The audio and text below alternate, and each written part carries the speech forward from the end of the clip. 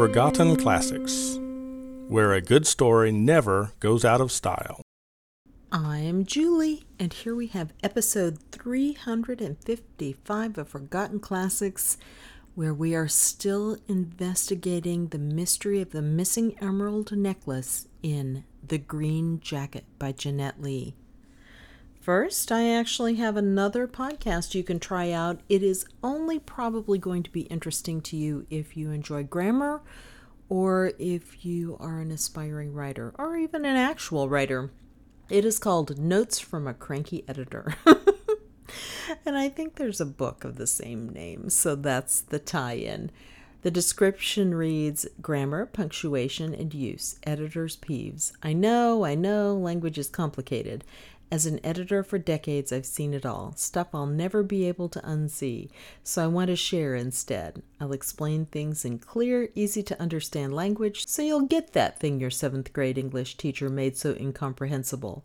And that thing your know-it-all workmate is always correcting you on. And I'll let off some steam about things that bug the hell out of me. And tell you why. Grab the red pencil, it's going to be a rough ride. No, it's not. We're going to have fun. I have been enjoying this. It just has 5 episodes up. Well, actually 6 if you count the little pretty short introduction. But I enjoy the editor's style.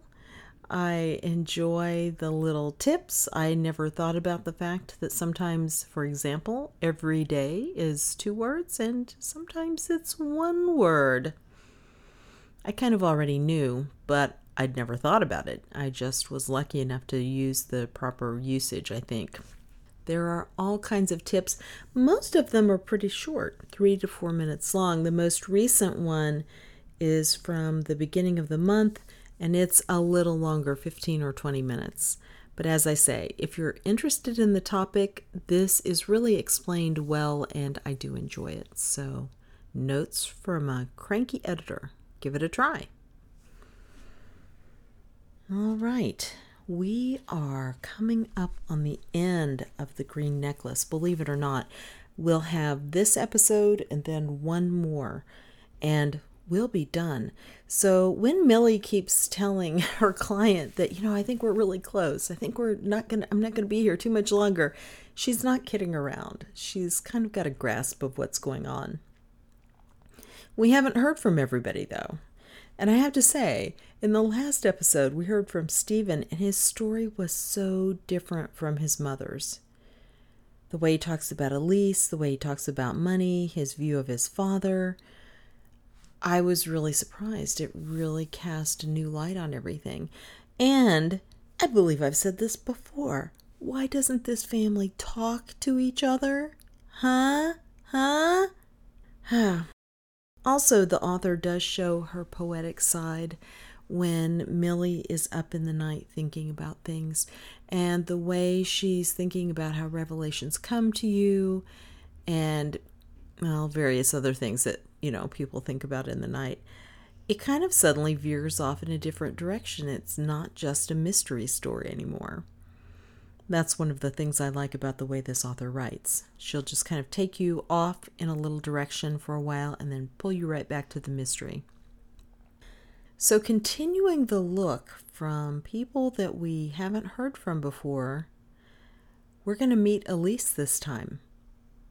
I was really interested to find out what Millie thinks of her.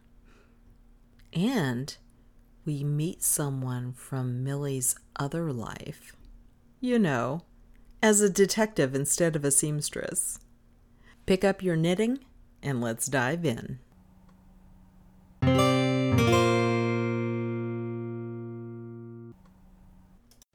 Chapter 21.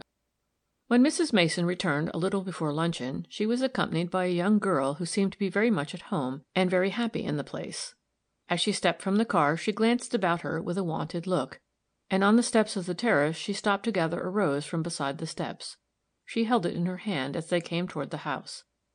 In the hallway, Millie saw her turn toward the room on the left, as if she were accustomed to the house, and Mrs. Mason, with a word and a little smile to her, passed directly up the stairs. A little later Stephen Mason came quickly down and entered the room on the left. There was a sound of laughing greeting, with murmured words, and, a little later, their low voices in earnest conversation. Milly laid aside her work and went into the hall and toward the rooms at the back of the house. She had not been in this part of the house before, and she opened doors at random. Through one she saw Batson's shirt sleeves engaged on some intent task, and through another Katy filling a tray with glasses and silver. At the farther door, which proved to be the kitchen, the cook, engrossed in the last details of luncheon, gave her only a hurried glance and returned to her stove. Milly passed her, so close that she could have reached out her hand and touched her. But Ellen Batson, who had never seen the detective who had made a woman of her Sadie, saw only the gray sewing woman, and resented, a little impatiently, the invasion of her kitchen. In the pantry beyond the kitchen, Milly found Margaret putting the last touches to a dessert, her stout shoulders and broad hips filling most of the available space between the shelves and shutting out the light from the window. She gave an absent, preoccupied glance over her shoulder at Milly's step. Her face lighted. "In just a minute, Miss Brigham," she said. She slid the dessert carefully to a plate before her and placed it on the shelf at the right. "Now I'm through." She dusted a little flour from her fat fingers and came out, closing the door carefully behind her, and following Milly through the kitchen to the outer hall. "I've left it on the shelf to the right," she remarked as she passed the cook. Ellen's grunt of response was curt, almost inaudible. Margaret closed the door and stood facing Milly in the narrow passage. "Was there something you wanted, Miss Brigham? I'm through now." She puffed a little, as if the steam of concentration generated by desserts changed slowly to the relaxed breathing of common things. She looked at Milly with approval. To no one had the change in her mistress seemed more apparent than to Margaret, and Margaret was in a position to know who was responsible for the look of relieved and quiet happiness that was coming back to her face. "I was just going up to Miss Annie when I had finished," she explained. "But I can wait if you want something." "No, I only wanted her to come to the sewing room a minute or two before she goes to luncheon. Will you tell her? Only a minute." The woman nodded. "I'll hurry and see if she wants any help," and her broad figure got itself under way. Milly watched it going down the hall, almost floating as it receded on its way, with a sheer momentum of weight. She returned to the sewing room, gathering up her work, and put it one side. The sound of the Chinese gong came before she had finished, and almost at once Mrs. Mason's hurried step was at the door. "Margaret told me I have only a minute." She was flushed and anxious. "It was Miss Marshall who came with you, wasn't it?" "Elise, yes." A happy look came to her face. "She has come to luncheon, and to spend the afternoon." Milly nodded. "I want a chance to see her, not for long, just to see her. Can you arrange it?" The little light left the woman's face, and she drew back a step. But Milly put out a hand. "No, you must not distrust or fear anything. I only want to see this young woman when she does not know she is being observed. Only a few minutes, and if possible, with your son. Could you have tea served out here on the terrace, where we had it the other day? Then, sitting here with my work, I can easily see you all." Mrs. Mason assented with a quick smile. "I shall ask you to come out and join us," she said. "Very well, that will be better yet." Her companion nodded. "It will be almost like old times," she said softly. "A party on the terrace, and there will be another guest, a friend of Stephen's who is coming out from town, a Mr. Sargent, Alan Sargent." She did not see the little start of surprise the other gave at the name. She was absorbed in her own emotion and thought, and was moving toward her impulsively, her hands outstretched. "I cannot tell you what your being here does for me," she said quickly. "Even if we never find anything, even if we never know, you have helped me." "Oh, but we shall know," said Milly confidently. "Every hour that I am here I feel more sure of it, and more thankful that I came to you. We shall let a flood of light in on this house." The woman turned away. "I must hurry," she said. The voices had come into the front hall, and Milly, returning to her seat at the table, saw Mr. Mason descending the stair. He took the young girl's hand in his and bent above it, with an air of almost courtly devotion. He placed it in his arm playfully, as if the little attention were a form of comradeship, and led her toward the dining room. Milly saw the mother join the son, and they passed out of sight in the wake of the others. When she had finished luncheon, she went up to her room for a little rest. She must make herself presentable if she were to be asked to join the party on the terrace. She had no other gown except the gray one she was wearing, but when she had rearranged her hair and tucked a bit of white mull into the open neck of the gray gown, she had a sense, as she turned away from the mirror, that there was something almost festive about her. It might be the little touch of color in her cheeks. She turned again doubtfully to the mirror and surveyed the color, and brushed the powder puff across it, and drew her hair into more discreet lines, and nodded to the gray figure. She had subdued everything except a little light in the eyes, whose clear fire seemed to shine from some hidden source within the grayness. When she reached the sewing room, the others were already assembled on the terrace by her window, laughing and talking, and Batson, moving with discreet, happy steps about the table, was arranging the kettle to his mistress's hand, and giving a last sharp scrutiny to the wick. He adjusted the wind-shield to guard the flame, and withdrew on important feet. The party about the table gathered closer, talking gaily, and helping each other with the familiar happiness of friends who have been long separated. If any memory of the girl who had once been the merriest of the party came to them, no sign of it touched the laughing group.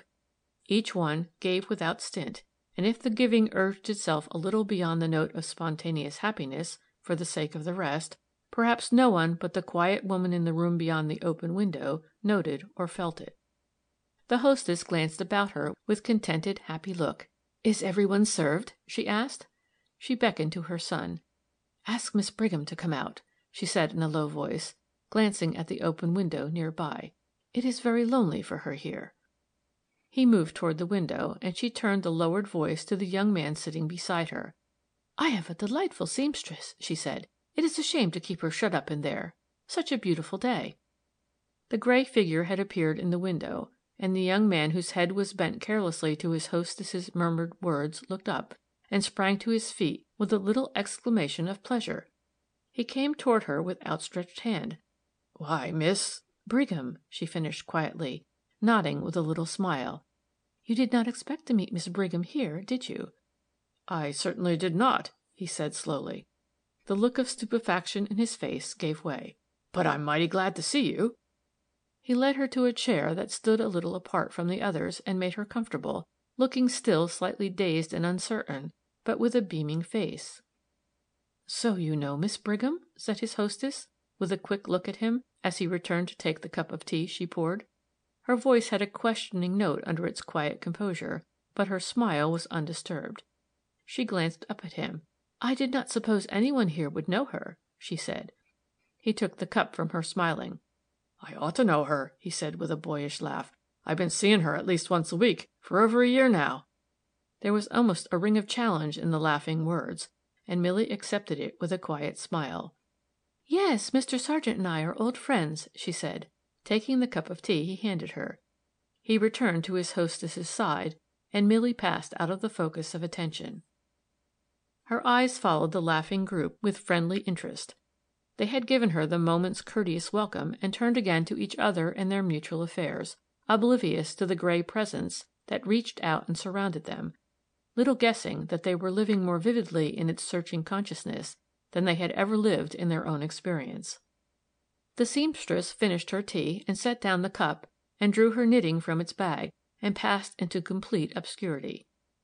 Only now and then she lifted her glance to the young girl who sat a little distance from her, leaning back in her chair and talking with Stephen Mason. To her surprise, the girl was not frivolous or petty.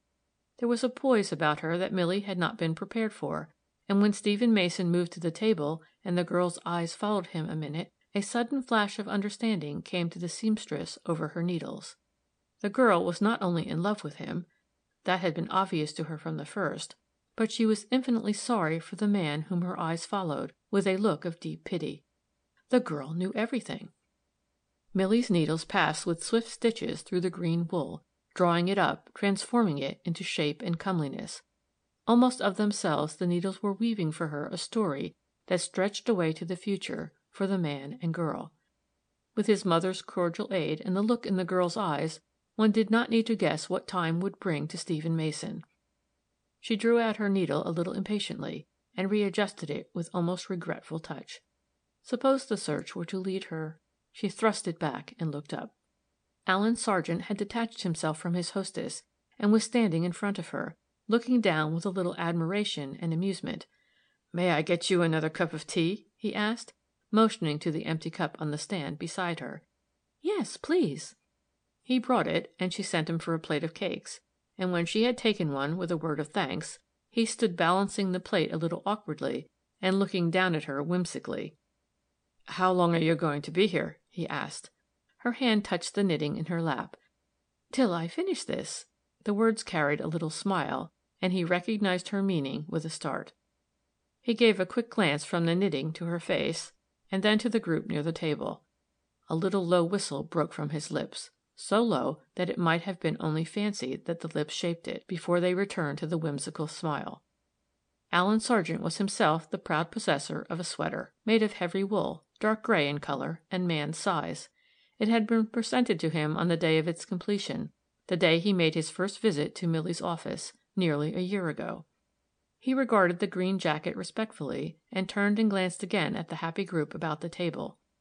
"Is it nearly done?" he asked soberly. "You never can tell," replied Milly. "I hope so."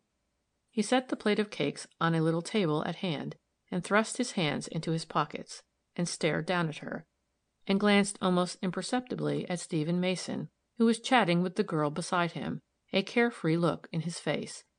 He glanced back to the gray figure drinking its tea. "Who is going to have it when it is done?" he asked. She handed him her cup and took up the work from her lap. She lifted her eye and ran it over the group about the table, the young man and the girl chatting happily, the woman leaning back in her chair and looking at them with rested eyes, and the tall, distinguished man who had risen from his place and was speaking to her as he turned away. Milly's eyes returned to the needles. "I think I shall keep it myself," she said quietly. "That means you will fail," said the man. He gave a quick look at her. "No, I shall not fail." Her eye was on the older man, who was stopping for a minute to speak to Elise. "I shall not fail, but I think I shall keep the jacket for myself. Aren't you neglecting Miss Marshall?" she inquired politely. He smiled with a nod of assent, and reached for the plate of cakes. He was used to being managed by Milly. The older man had left the others as Sargent crossed to them, and was approaching the seamstress with a glance of kindly regard. "You are always busy." He motioned to the work in her hands. "I have to be," she said with a little smile. "A woman's work is never done, you know." She was having a moment of quick satisfaction in the approach of this man. She had almost fancied he resented her presence in the house, and surely in this friendly group. But nothing could have been kinder than the glance he bent on her, and the gray eyes smiled at her without pretense, only with sadness far back in them, it seemed to her, that did not change. He took the chair beside her, and they sat a moment in companionable silence. He glanced at her. "I want to thank you for what you have done for my wife," he said courteously. "I have not seen her so happy in a long time." He looked across to his wife as he spoke.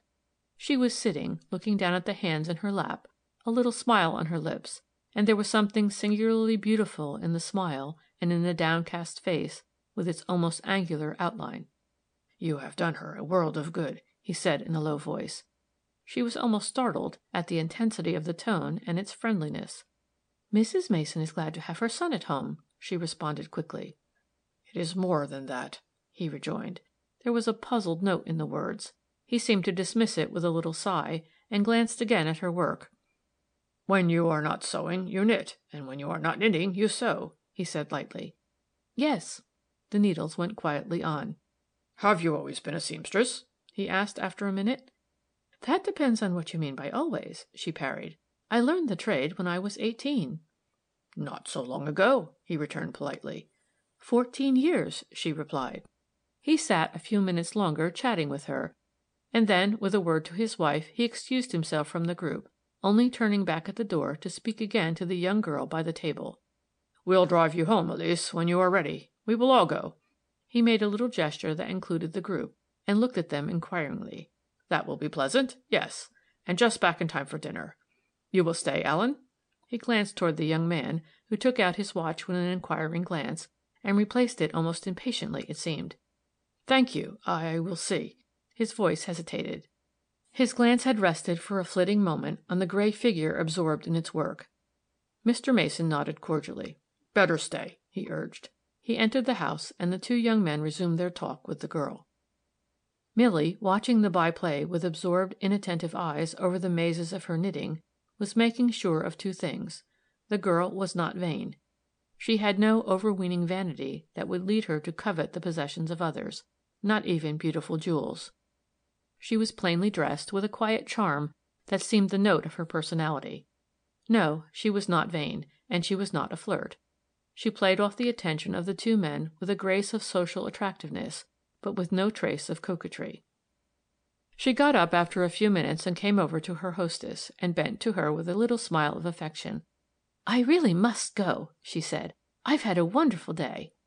The woman reached up a hand and touched the cheek that was near her own, almost wistfully.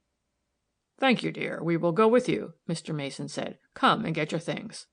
A little later Milly saw them cross the terrace to the car that waited below. The girl, glancing at the solitary figure, detached herself from the group and came to her and held out her hand in a pretty gesture that had neither affectation nor condescension in its kindness. "Good bye," she said. "I am sorry I did not see more of you." Then she hurried after the others, and Milly saw Allen Sargent, who had waited to place her in the car, close the door upon them. He stood shaking his head and smiling at objections from within the car as it started slowly off. He turned and came quickly up the steps and crossed to her side. The car was out of sight. "Well," he said. "Very well," she responded. "Don't fence," he replied quickly. "What is it? Who is it? Why are you here?" "Sit down," said Milly. She pointed to a chair. He drew it up reluctantly. "I'm glad you stayed," she said. He laughed shortly. "Nothing could have dragged me away. You could not have pried me off. Is something wrong with Stephen?" he asked quickly. She looked down at the green jacket and then up at the questioner. "I don't think you have quite the right to ask that, have you?" "These people are my friends. Stephen Mason is the best friend I have in the world." "And I am his friend, too, I hope, and yours." "Mine," he said swiftly. "You are more than a friend to me, Milly." She gave him a startled glance, and held up her work, warding something off, but he would not be stopped. He was speaking swiftly. "I told you I was coming to see you, to ask you something, didn't I? I cannot wait. Will you marry me? I love you." The words swept at her with a rush, but the knitting went quietly on. Her head was bent to it, and the eyes were on the swift stitches. "Will you?" he urged. "I can't get along without you, Milly. I found that out when you told me it was the last time." He bent toward her. The head above the stitches shook itself gently. "You are all wrong," said Milly. She drew out the needle and held it, and looked up at him. "You think so because you see me here with other people now, but you would be sorry." He looked at her intently. "Why do you say that?" She still held the needle and regarded him reflectively, her eyes full of the friendliest, kindest feeling. He leaned forward. "You do love me," he said swiftly. "Not in the least," she replied promptly. "Not in the way you mean." "But you're fond of me." "Very." She said it incisively, with a little laugh. "Then why?" A look came to his face. "Is there someone else?" He wheeled on her, searching the look in her face. She inserted the needles and bent to them. The slightest possible flush came to her face and receded swiftly. He watched it with jealous eye. "Is it Stephen?" he said incredulously. "Stephen Mason?" She laughed out. "Don't be foolish, Mr. Sargent." "Allen," he corrected. "Allen," she assented easily. "There's nothing foolish about marrying Stephen Mason," he recurred. "He's a fine fellow." "You trust him, do you?" She lifted a quiet glance, and something keen waited behind the questioning look. "Trust him? I'd trust Stephen Mason sooner than I'd trust myself." A look of relief crossed the waiting glance. "I hoped you would say that." "So you are thinking—" "I'm thinking of nothing that you are thinking of," she said decisively. She gave a swift glance. "Have I given you good advice this last year or so?" "You have saved me, body and soul, and such as it is I am offering it to you. Will you take it?" There was a little humorous smile in the face that turned to her, and she surveyed him with quiet eyes, the strong, eager face with the little smile on it, the vigorous figure and well-fitting clothes, and she shook her head. "I only ask that because I want you to understand that what I am going to say is true." She surveyed him again. "You are too good for me," she said softly. He sat up swiftly. "I say!" She held up a hand. The knitting had dropped to her lap. "I'm trying to be quite honest with you, Allen, because we have always been honest with each other." He nodded in quick assent. "You do not need a woman like me." "After what you have done for me?" "Wait, that was my part. But when you marry it will be some less tyrannical person." He smiled, watching her gray softness. Someone who will look up to you and worship you." "That sounds fine." His shoulders straightened with a humorous shrug. She nodded. "You are going to be strong, a leader among men. You will not slip again." He was watching her curiously. "And the strange thing," said Milly thoughtfully, "is that you will be hard on all wrongdoers." The curious look in his face deepened, as if searching itself. "You will be hard on your sons," she went on softly, "if they are the least bit wild. You will want to save them from what you have been through. You will never quite understand." She looked at him thoughtfully again. "You will never quite understand that whom the Lord loveth, he lets slip." She smiled a little to his quick look. "You will be everything that is strong and good, and I want you for a friend always, but not for a husband." She held out her hand with a gentle laugh. He took it slowly. "You're a brick, Milly." "And you mustn't marry a brick," she responded. The curious look in his eyes still regarded her. "So you want to marry someone who isn't as good as I am?" he said a little cynically. "Who is not as strong," corrected Milly. "Someone that blunders," she hesitated, "and who needs me, and doesn't know it, perhaps." "Well," he got up slowly, "it will not be hard to find a man like that. The woods are full of 'em." He looked down at her quickly. "I won't pretend to say I'm broken hearted. I admire you more than any woman I've ever known. So much," he laughed shortly, "that when you tell me it is not wise to marry you, I believe you." He held out his hand. "Good bye." She took it and held it, as a man might. "It is good bye for to day. I shall see you in town." He nodded and turned away. "You won't get rid of me merely by refusing to marry me." "Have you called a cab?" She was practical and friendly. "I'm going to walk. I often walk over to catch the 6:10." He lifted his hat and turned away. And Milly, her knitting in her lap, and her hands folded on it, watched the strong, well knit figure striding swiftly across the fields, receding in the distance till it became a mere speck and vanished. And she knew that part of her own life went with it, a power that she had given freely when it was needed, a power she would give again and again to her chosen work when it called her.